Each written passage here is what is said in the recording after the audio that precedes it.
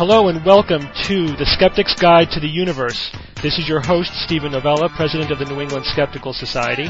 And with me, as always, is my panel of skeptics, Perry DeAngelis. Hello, everyone. Evan Bernstein. Hi, all. And Robert Novella. Good evening, everyone. This week we have a special guest with us, Dr. Michael Shermer. Dr. Shermer is the director of the Skeptics Society, the publisher of Skeptic magazine. He is also the author of a column in Scientific American called, can you guess what it's called?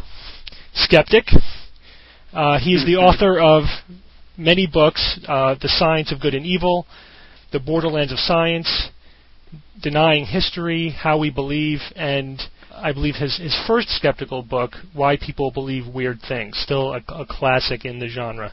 Hello and welcome, Michael. Hi, good evening. Thanks for joining us this week. You're welcome. So I thought that we would, since we're dealing with an expert skeptic, I thought that we would do our science or fiction segment with the guest. And Michael agreed to play along. So we'll start off with that segment. But first, a little bit of follow-up from last week. Now, if you remember the first science or fiction segment that we did, my fake science news item was that NASA scientists had discovered an Earth-sized planet. And within a few days, NASA discovered an Earth-sized planet. I remember. You remember that, which was, we joked about how prophetic that was. Well, last week, you guys remember the fake story from last week was that scientists had successfully frozen a dog in order to test, medical technology. This week, reported on June 27th, was that U.S. scientists have succeeded in reviving dogs after 3 hours of clinical death. They brought them down to near freezing temperature. They didn't quite freeze them, but they did bring their body temperature down to a few degrees Celsius. So I'm 2 for 2 on predicting future news stories. So you don't appreciate your own power of precognition, obviously. Obviously not. So I'll give Randy a call. Steve. Yeah. Well, I hope you'll support my application to Randy's $1 million giveaway. And good luck repeating it. So we'll see. Well, this week there's an animal theme to this week. So I'm going to give you 3 amazing animal facts, and you have to tell me which one of the 3 is not real. Are you ready? Yeah. It's time to play Science or Fiction. Topic number 1, or claim number 1, is that koala bears never drink. I'll name all 3, and then I'll let you guys tell me which ones you think are real and fake. The second one is that a bird by the name of the sooty tern can remain aloft for up to 10 years at a time, eating, drinking, and even sleeping on the wing. Topic number 3 is that chimpanzees have been observed communicating with each other in written symbols. Those are your 3 amazing animal facts. Who'd like a first crack at it? Bob? You've been 2 for 2 so far. We'll let Michael go first. Oh, I'll take number 1, Alex. You think number one's the fake one? Yeah. So you think that koala bears never drink is fake, and the other 2 are real? Right. Hey, what's the reason for your choice? Well, number 3 is true, and number 2 seems so improbable that you wouldn't have made that one up. Too improbable. That's sound reasoning. So it must be true. Now, the first one's not a trick question, Steve. You're not talking about booze. No, it's not a trick. They never drink. Period. I don't know. I think that it's possible an animal can get enough liquid from what it eats. I guess that's possible. Number 2 sounds way out there. Number 3 seems reasonable. I'm not a creationist, so it seems somewhat reasonable. I'll say number 2 is not real. Okay. You think number 2 is not real, Bob?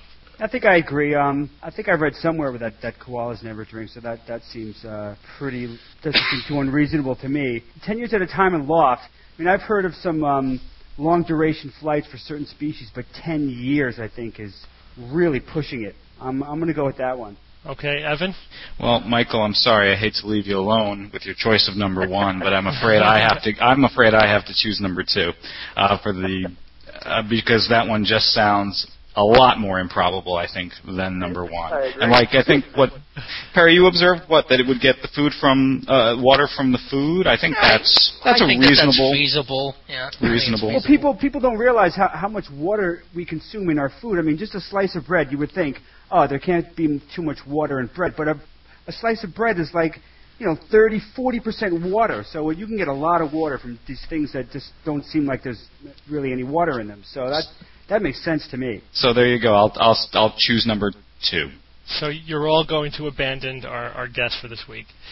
Well, all right. So with all due respect, I have to make amends for last week for getting the question wrong, choosing the wrong one. Let's start with number 1. The koala bears never drink. That is in fact true. They do get all of their fluid, all of their water from the eucalyptus leaves that they eat. So that one is true. That is an amazing but true animal fact. Number 2.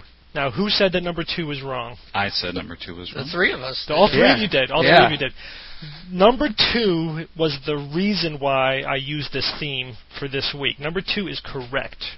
What? 10 years? 10, yes. Between 3 and 10 years as sub-adults. They only land when they mature and it's time to breed. How do they observe that? The sooty turn. Some guys sat there. How's that observed? Yeah, exactly. Well, they tagged them. I want to see a 10-year video of that. That's the only good enough proof. Yes. You're skeptical of that, aren't you? Number 3, I always try to cut it close to the edge. Now, certainly chimpanzees communicate with each other, and in the laboratory they have been taught sign language, but in the wild they do not use written symbols to communicate with each other. Now, Michael, you said that you thought that was true. Yeah, I guess I didn't hear you say in the wild. Well, I said I did not say in the wild. I did not say in the wild. Because okay. That's because okay. Coco has communicated with symbols to Michael, the gorilla, in the lab using sign language. So that's symbolic communication between two. Well, actually, I did say written. I did say written symbols. Written symbols. You didn't say written. You just said symbols. Yeah. No, I did say written symbols. So. But that's okay. I mean, that was that was a tough one, and it was the devil is in the details. I have written in front of me. I thought I read it, word for word what I wrote down. But you started to say written, and then you said symbols, and maybe it just cut off on my phone. Anyway, maybe. Right. Okay, but I know I'm dealing with a tough crowd here. I'm not going to get easy ones past you guys. So I always have to just take it one sliver beyond what's Steve got it wrong. Yeah, Steve, I really like this exercise because it points out a lot of different things. And the thing that strikes me the most is that 3 plausible things. I mean, how are the average people on the street going to know the difference? How do they tell the difference between what's real and what's not? Anything that they're fed by the media, people will absorb, and the majority of it just happens to be wrong. So the psychology experiments show that people believe anything they're told unless it contradicts something they already believe. Correct. But number 2 is tough. I tell you, when I first heard it, I didn't believe it. I had to really verify it before I would accept that one. But I knew that would be the one that would get you guys. I was shocked. But yeah, I guess you figure if they could stay aloft for a few days, eat and sleep on the wing, then they could do it indefinitely, right? Once you get past that threshold of being able to fly asleep, I guess you could stay aloft forever. That's a big threshold. It sounds dramatic, but once you think about it that way. I wonder how they do it. I wonder if it's like dolphins that actually half their brain sleeps at a time. So they're like minimally awake, but they are resting at least one hemisphere at a time of their brain. Maybe it's similar. I don't know. That's a good question. What's the neurology of this? The other possibility would be that they have some subhemispheric, some primitive neurons in their brainstem that just turn on and enable them to hold, tone in their wings and keep them aloft even when they're not conscious. Basically, that's an interesting question. So I did get you guys finally, but thanks for playing, Michael. Thanks for being a good sport. So you have just returned from. Now, what if Jane Goodall's team observes this week? Right. Written communication in the dirt out in the plains of Africa. If they do, You'd be surprised. If they do, then on next week's show, I'm going to predict that some billionaire dies and leaves billions of dollars to the Skeptics Society. That will be my next prediction. Yes, and make it your only prediction. So, as I was saying, you just returned from a trip to the Galapagos Islands? Yep. Tell us about that. It sounds interesting. Oh, well, there was a conference there, the World Summit on Evolution, held on San Cristobal, which is the island that Darwin first landed on. So they thought that would be an appropriate place to hold a conference on evolutionary theory. So they had all the big guys there, and so since I was going to speak, Frank Soloway and I decided we'd go ahead and put on a 8-day tour of the islands and take all these scientists. So that's it, just kind of a tour. And what did you talk about? Lecture. Oh, creationism and intelligent design theory, my usual stuff. You at one point you debated the infamous Duane Gish. I believe I heard a recording of that debate. That's true, right? No, that's false. No. Sorry, you missed point number 3. Yeah, no, I've debated Gish twice, actually. Oh, was it twice? What do you think about that? Because the conventional wisdom among skeptics is that it's really pointless to debate creationists in an open forum. Well, the creationist himself isn't going to change his mind, and the true believers that are in the audience aren't going to change their mind. And the skeptics already agree with me, but it's the middle group of people that have not made up their minds yet. That you were able to defend against the Gish Gallop, Michael? Oh, that's no problem. Yeah. No, you just use humor, and if you're a professional public speaker, you can match his wit and humor and all that kind of stuff. That's not hard to do. It's really just kind of getting the points across for those who have not made up their mind. I agree. I think it's a very tough thing to do, and I think, unfortunately, people who are very good scientists who know evolutionary biology and natural history intimately think that will carry them through such a debate. They get suckered into it, but they're not expert public speakers or debaters, right, and they don't know what they're up against, and they get sucker punched. But that's, I think, why the marriage of being not only scientifically literate but also skeptically literate and being a polished public speaker is what it would take, I think, to stand toe to toe with somebody like Duane Gish. You agree with that, basically? I think that's right. You have to have the knowledge and information, though, but not necessarily just about evolutionary theory, but you have to know what it is they are arguing, what their points are. So that's why we publish in Skeptic and in our little How to Debate a Creationist kit exactly what their arguments are and what the counter-arguments to those are, so that people can be informed on not evolutionary theory. You can get that from textbooks, but what it is they're doing, which is different. It's not science. It's something else. Was there a lot of talk at the conference, Michael, about the things that are happening with the school boards, such as currently in Kansas? Yes, it's a concern. People that work in the field find it difficult to believe that anyone can doubt what it is that they're studying. But they're academics isolated in universities, which are very different environments than the rest of the country, as noted politically as well. In these Midwestern towns where there's a university located, the entire town will be surrounded by Bush Cheney bumper stickers, but the university is chock-a-block full of Kerry bumper stickers, and that tells you something right there. It's not a normal environment. It's not a slice of Americana. It's a very slanted view of the world. So they don't really know what people are thinking out there. Is that a phenomenon of the United States alone? School boards trying to... Yeah, primarily it is. Well, creationism, you mean. Yes. Are you talking about the ivory tower syndrome or of creationism? Creationism. The school board's trying to change, to water down Darwin. It's starting to be exported now, but England, I think England is seeing some of it now. A little bit. New Zealand a little bit, Australia a little bit, but it's primarily an American phenomenon. Right. Yeah, the soil is not as fertile over there. It's not going to ever grow to the same proportions as it is here. No. Michael, what did you think of the strategy of the scientists in not debating the creationists? Yeah, well, I respect it, but I think it would have been good to have at least somebody there for the school board members to hear explain why.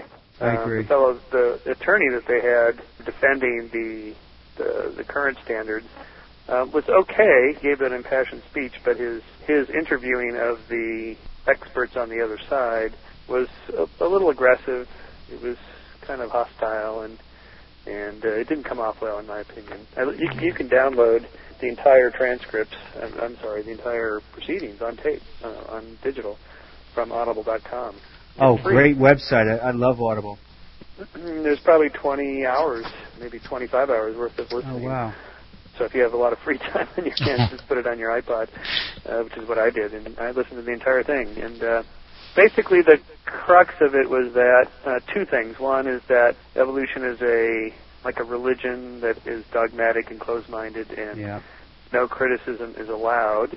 And two, that science doesn't allow anything but natural explanations, and then that's too limiting, and that science should be redefined to include other explanations other than natural. So those are the two things that came out of that 20 hours of testimony. And so one of the points I made in my write-up for Scientific American on that evolution conference I went to in the Galapagos is that, in fact, the field is full of disputation and criticism and denunciations of different theories and arguments and debates. And it's not that evolutionary theory is not open to criticism, or that scientists are closed-minded or dogmatic or circle the wagons and speak with one voice. It's just that the creationists have nothing important to say about the science itself, so that's why they don't get heard. That's the problem.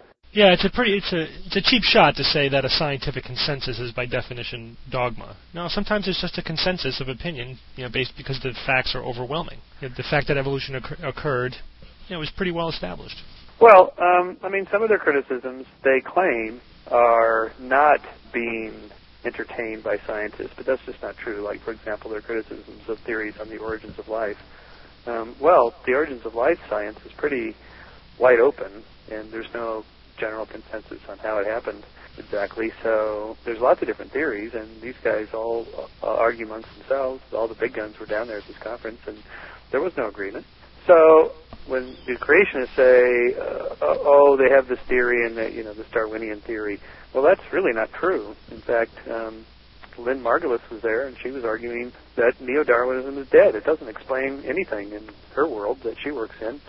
So she has her theory of symbiogenesis and so on. And so it was anything but a closed-minded, dogmatically everyone's going to agree with each other kind of conference. So that's just not true.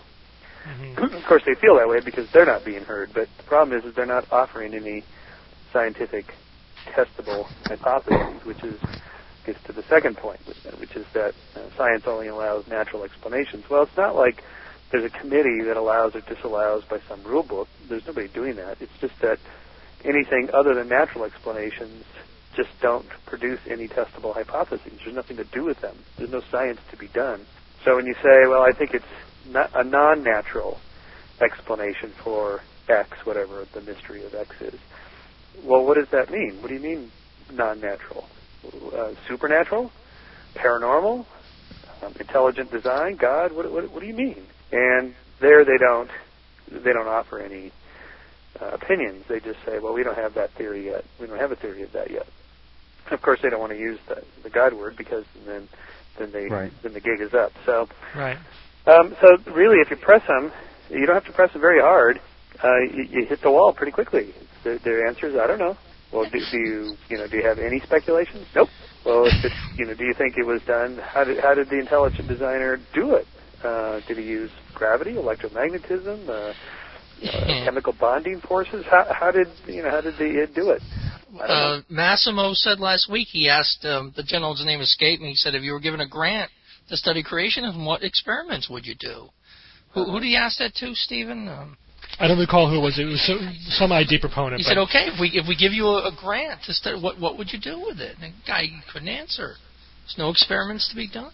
Because bottom line, it's not science. And you're right, it's not by choice. It's a necessity of the very nature of science itself. Yeah. Right. There's just nothing to do there. So that's the problem. And the ID guys come off pretty good. I thought they sounded better than our side in the testimony, frankly. They come out very reasonable of, shouldn't students hear both sides of the issue? Seems reasonable. And gosh, shouldn't they hear the criticism? Well, they should. They should already be hearing that. In fact, they do. If the teacher's doing their job, the teacher will say, these are the areas where we don't have much data, and there's 2 or 3 theories, and there's the theory of gradualism and the theory of punctuated equilibrium, or there's a theory of natural selection versus group selection, or there's this or that. And those kinds of debates are very real, and they should be pretty well known to most biologists who teach. So if they're teaching properly, they're already teaching the controversy. Well, I mean, the issue of, getting back a little bit to the so-called ivory tower syndrome, that the people in academia don't really understand one concept, and that is that a lot of, cranks and charlatans and true believers and pseudoscientists are not playing by the rules of fair, and honest intellectual discourse. So they'll often completely underestimate really the deception and the distortion of facts that the other side will use. And that applies across the board. One area where I think, Michael, you've personally encountered a lot is the area of revisionist history, or specifically Holocaust denial. I recently came across an article on the internet where, again, somebody really feigning to be, just a reasonable person who, went to great lengths to explain that he was not a Nazi or not a Holocaust denier. In fact, attempted to tear down piece by piece the components of the Holocaust.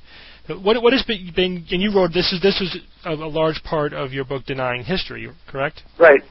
So, although these guys have kind of fallen out of the limelight ever since David Irving lost his libel trial in England against Deborah Lipstadt and her publisher Penguin, they sort of lost that big battle. That was the turning point for them, and they've lost a lot of membership, and their impact has gone down considerably. So that's good. That's good. Although they're marginalized?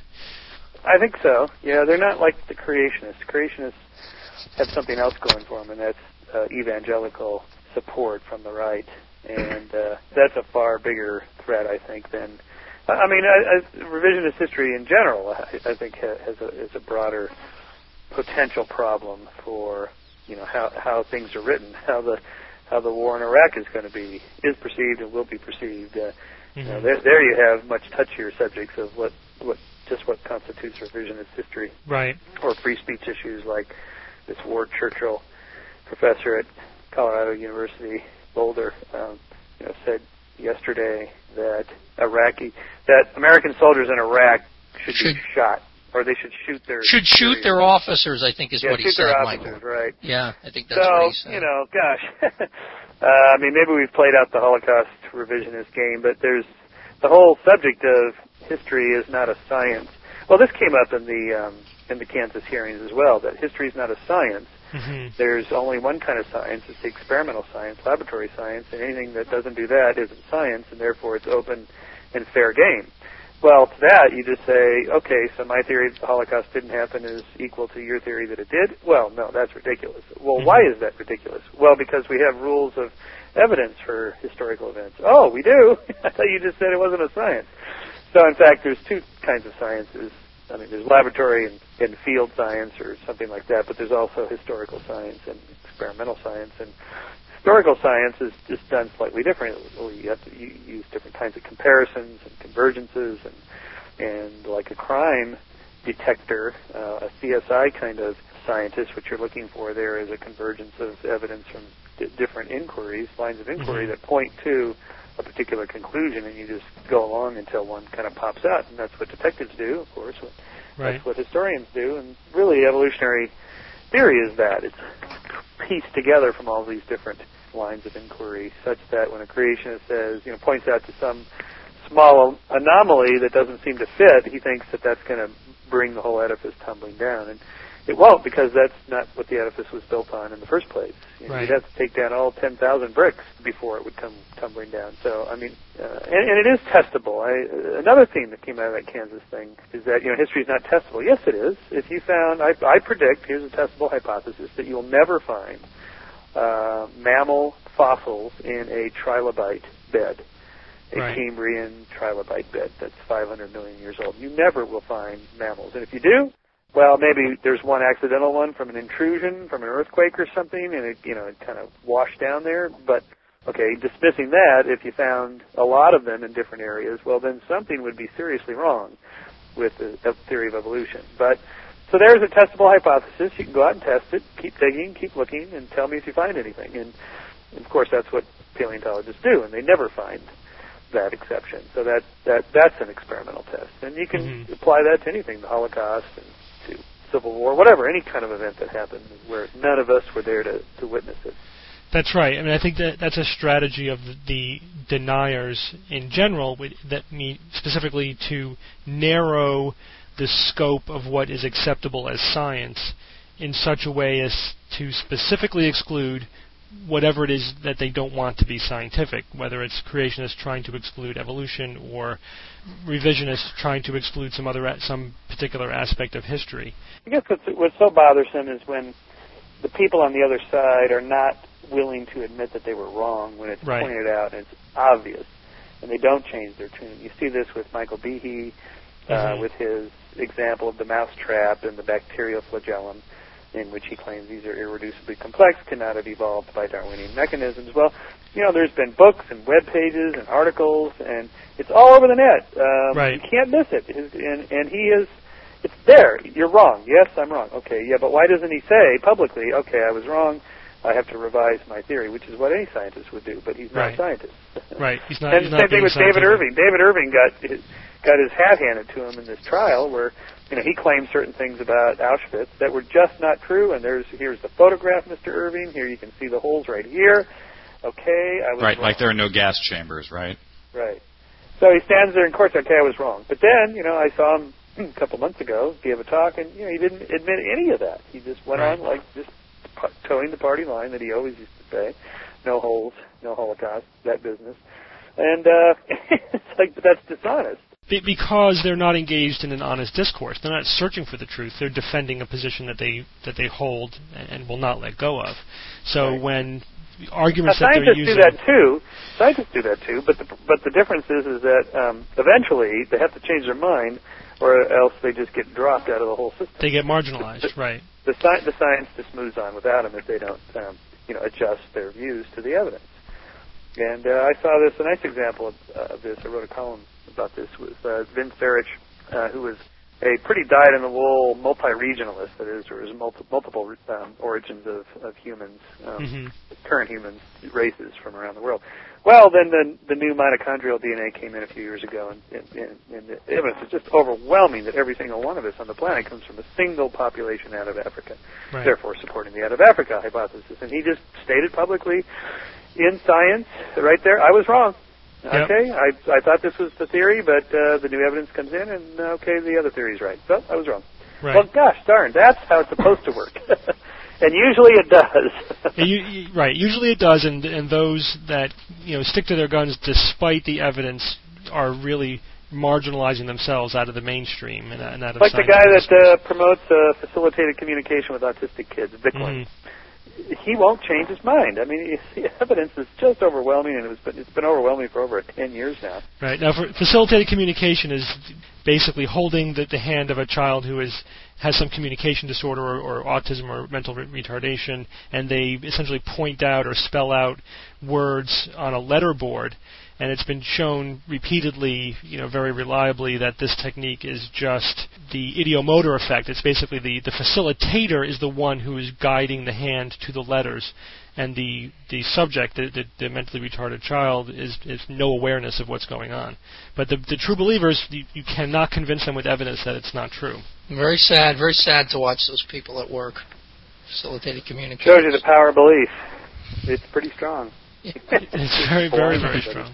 And that, all of these, I mean, we sometimes can laugh at how silly people can be, but they all have a dark side. If you look for it, like with the facilitated communication, there are many cases of estranged spouses using facilitated communication to accuse their ex-spouse of sexually abusing the mute child.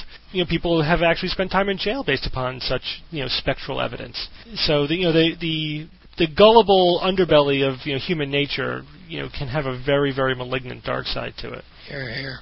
Well, I was reading, just to change topics, your very excellent column in Scientific American called Skeptic.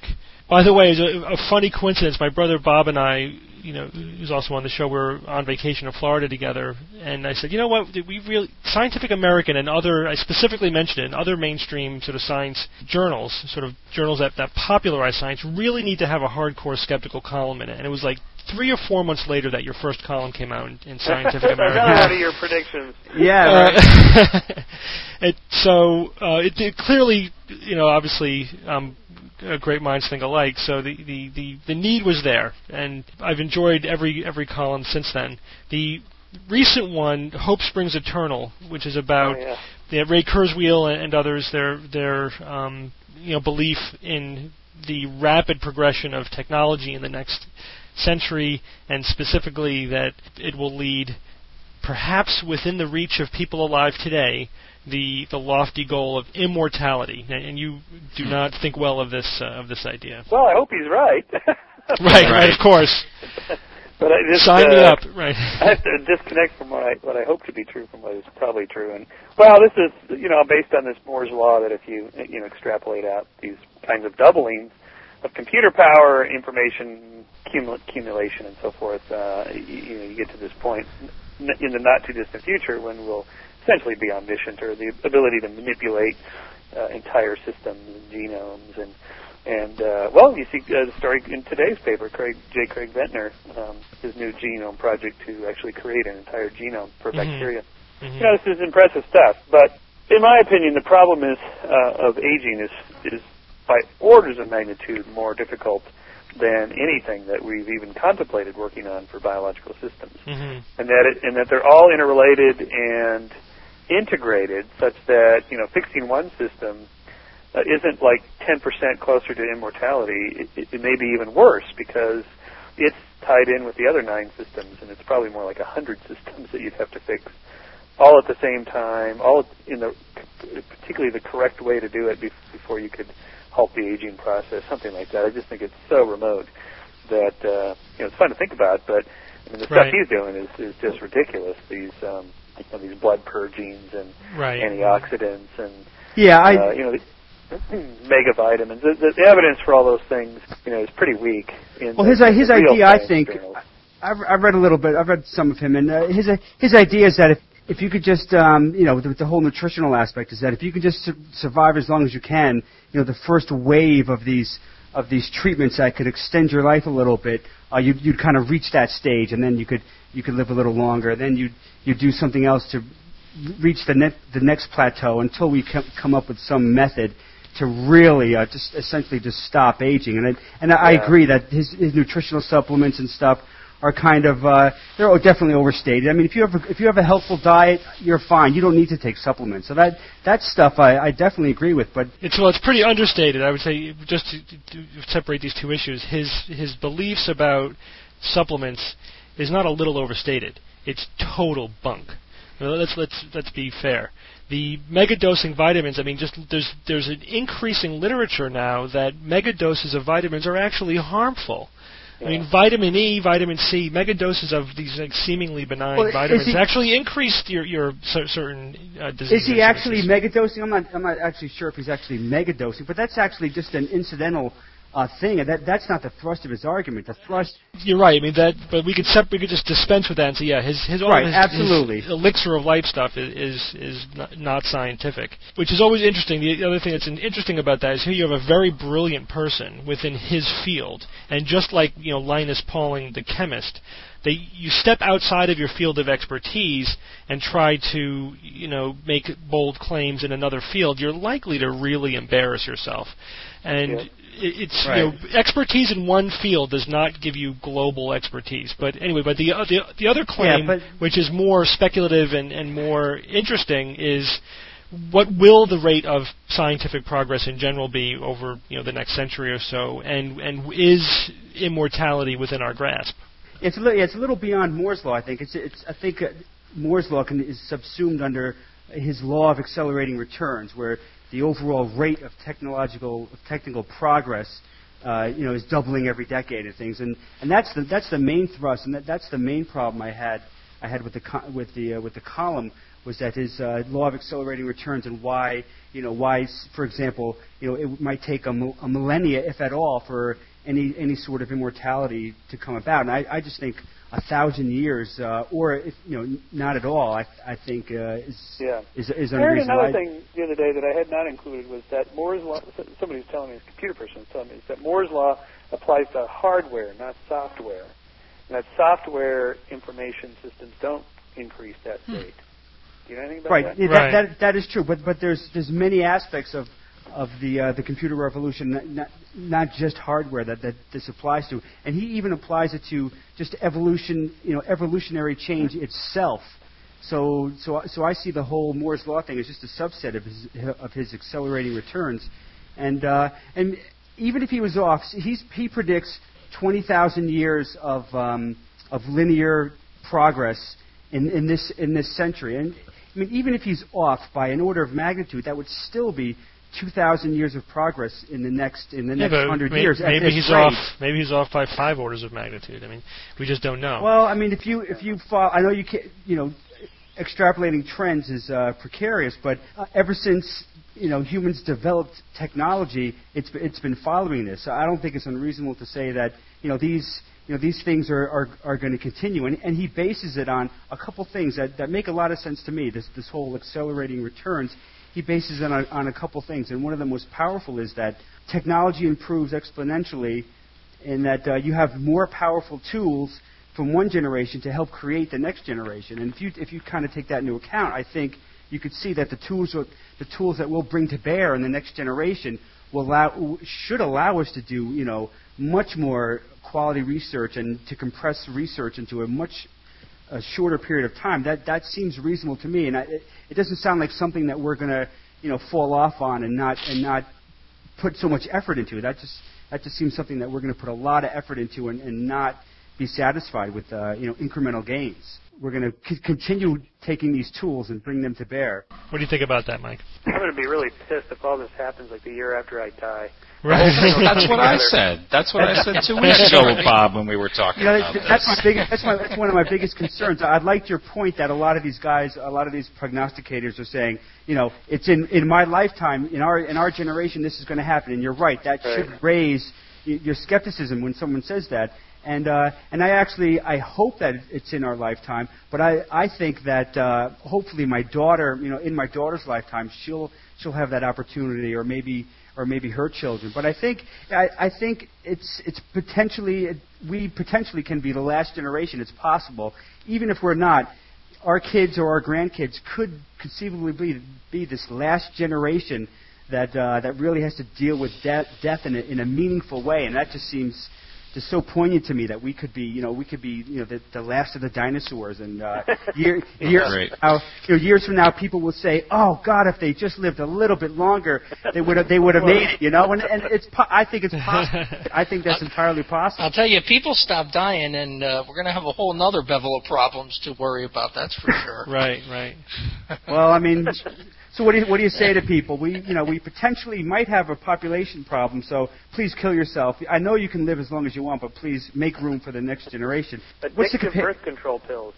Right. Right. I mean, yeah. Right. Or move to the moon of Titan or something. I mean, but what's the carrying capacity of the Earth or the solar system? I mean, what percentage of the United States is populated? It's like 7%. People don't realize. They think, 40, 30%. But it's really a small percentage.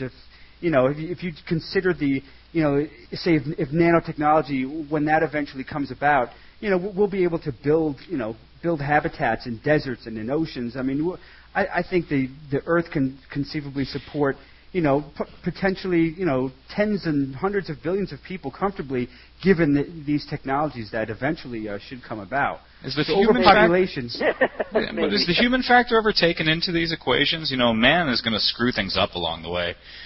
Regardless of the amount of technology that they have achieved, and there are bound to be setbacks, perhaps, based on that. That's always possible. We could nuke ourselves out of existence tomorrow, and that's possible too. We just, we got to get to the point where we don't have all our eggs in one basket. It's inherently somewhat dangerous to to be living in one place, and eventually we'll deal with that. We'll have orbiting, we'll have stations orbiting with the colonies around Earth, and if there was a catastrophe, at least some remnant of humanity would survive. But that's just well beyond our means now. But eventually, it won't be a problem. But my problem with sort of speculating this far into the future is that although history has shown that the rate of progress does increase and accelerate, it also has shown that people are awful at predicting the ways in which it's going to accelerate and which technologies will take off and which ones don't. I mean, I think if you asked scientists and educated people 50 or 60 years ago if we will have cured cancer by 2005, I think almost everyone would have said yes. Remember, we were the generation that were supposed to be flying around in hover cars and those sorts of things, and yet nobody predicted the internet. I don't see any theoretical reason why immortality is impossible. So that leaves the door open. But I agree with Michael that it's a lot more difficult than any of the writers who are talking about the prospects of immortality think that it is. And I don't know of any real, like medical or biological researchers who are saying who really have a handle on the complexity of humanity at the cellular level and the biochemical level, who are saying, oh yeah, in 50 years or whatever, in some short period of time, this is a problem that we can solve. 1,000 years might be too long, but who knows? You'll see it out there. Look up. I think his name is DeGray or DeBray. He's not a biologist, but he's extremely well versed in biology, and he's my premise was no biologist. Well.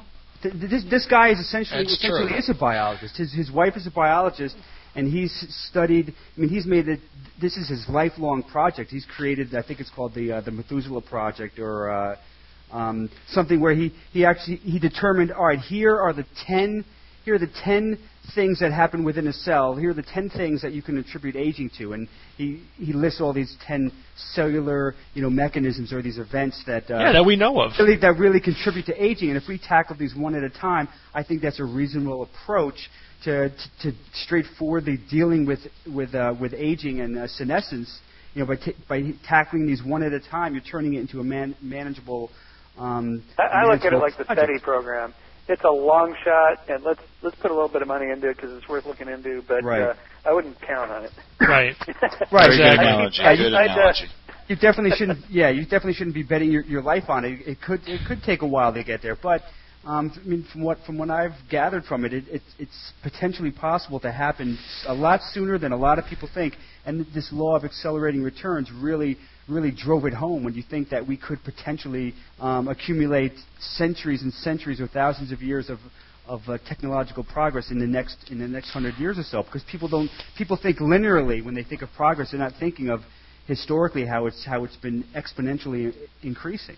Well, the one thing though that the things that are not taken into consideration with those kind of rosy projections are that even though our abilities increase in a non-linear fashion, the problems that we're tackling are getting tougher and more difficult. We've picked the low-hanging fruit, as it were, and now we're trying to tackle more and more difficult problems. The amount of information that's required to solve these problems is increasing exponentially.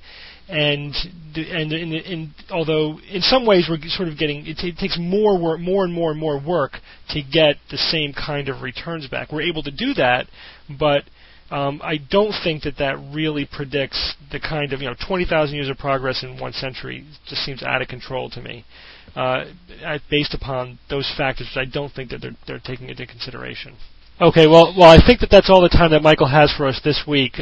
Michael Shermer, thank you very much for joining us on the Skeptic's Guide to the Universe. Well, you're welcome, and thank you for having me. If you want to learn more about Michael Shermer, his society, and his books and articles, you can visit his website, www.skeptic.com, and that will contain more information than you can handle. It's an excellent skeptical resource and scientific resource. Again, thanks for being on our show. Thank you, Michael. Thank you, Michael. Good night. Take care. Good night. Well, that was wonderful having Michael Shermer on the show. I hope we can have him as a guest again in the future, and along with other prominent skeptics. Perhaps we can invite James Randi on our show one day. I'd like that. Randi, as many of the listeners may or may not know, runs the $1 Million Psychic Challenge. Basically, if you can prove that you have paranormal abilities, and you can prove it under proper observation, he'll give you $1 million. And it's in escrow, held by attorneys, so he can't just say, no, I'm not going to give you the money. And in fact, the New England Skeptical Society often does screening testing experiments for the $1 million challenge.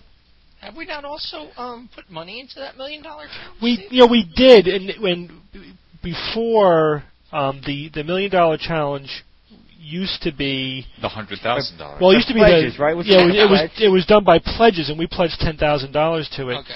But pretty safe. But at some point a few years ago, an unnamed donor essentially gave the James Randi Education Foundation $1 million. I wonder if it was Carson. I think it was. The rumor is that it was Johnny Carson. That's the rumor.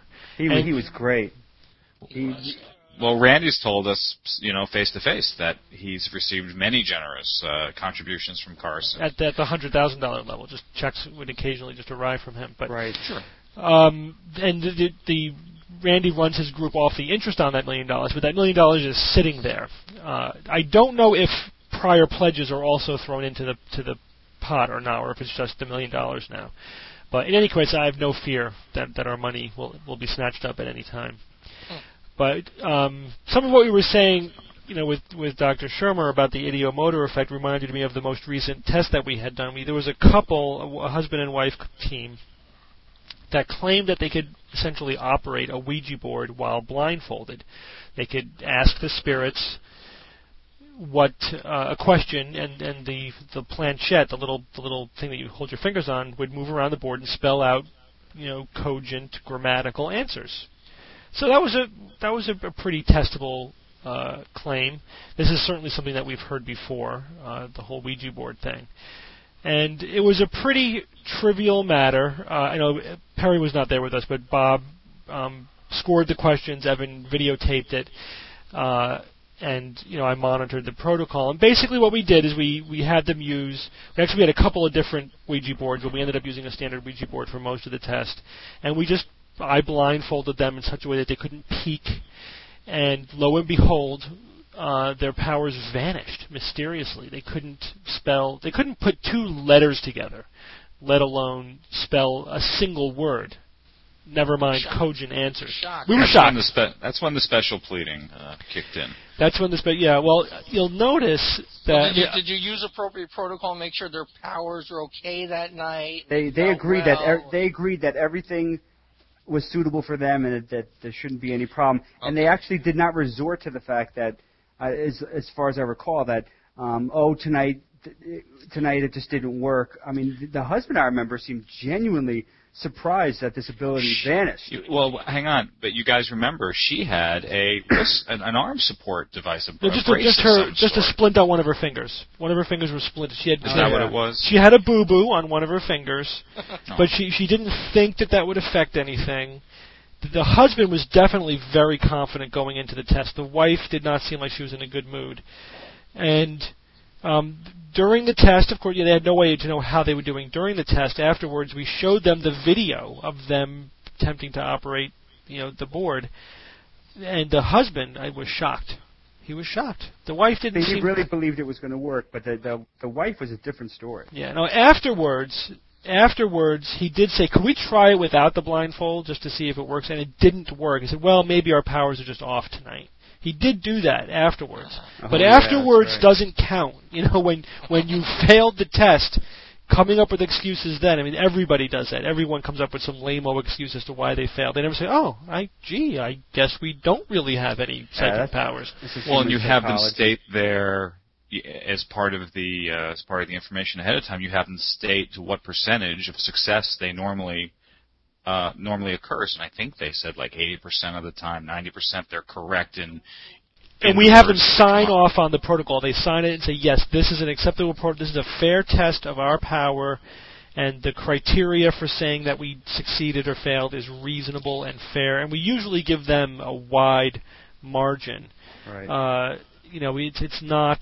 This being the preliminary test. It's a preliminary test. So we're not even obligated to do it to a 1 in a million probability. Yeah, no, I'm saying that they state themselves that they were it was something like 80% of the Yeah, time. yeah. 80% of the information they get turns out to be Did this factual. test take place at your home, Stephen? Yes, it did. Then maybe it didn't work because the skeptical shield around your house that protects you from being abducted and possessed. I didn't tell them about the skeptical shield, though, so they did not invoke that as an excuse. I've got to get me one of those. And Perry, that is a secret. We're going to have to erase this from the podcast now, but thank you very much. Gentlemen, if you go to thenest.com, read what you find there, and begin to live your life by the basic principles of skepticism, you too can have a shield. You too can have a skeptical shield. In fact, we'll sell you one. Protected from abductions and possessions. In fact, there's a couple of different people are selling semi-joke insurance, basically anti-abduction insurance. Absolutely. That they'll pay out if you can prove that you were abducted by aliens. I like it. That's a pretty safe bet. It doesn't work unless you're a true non-believer. A true non-believer. It is true that skeptics are protected from various nasty phenomenon like alien abductions. We're never haunted by ghosts. Right. Possessed. We're never possessed by demons. And that's the only reason I'm skeptical. I'm so afraid of that stuff. To protect yourself from the boogeyman. And we never spontaneously combust. We never spontaneously combust. Ever. That's true. And our relatives never spontaneously combust either. Or our pets. Go figure. So there are some advantages to skepticism. It's not all about pretty women and fast cars. No. Not even close. About pretty cars and fast women. Well, that, I believe, is our show for this week. Thanks again for being on the show, Evan, Perry, and Bob. Thank you, Steve. My pleasure. Until next week, this is the Skeptic's Guide to the Universe.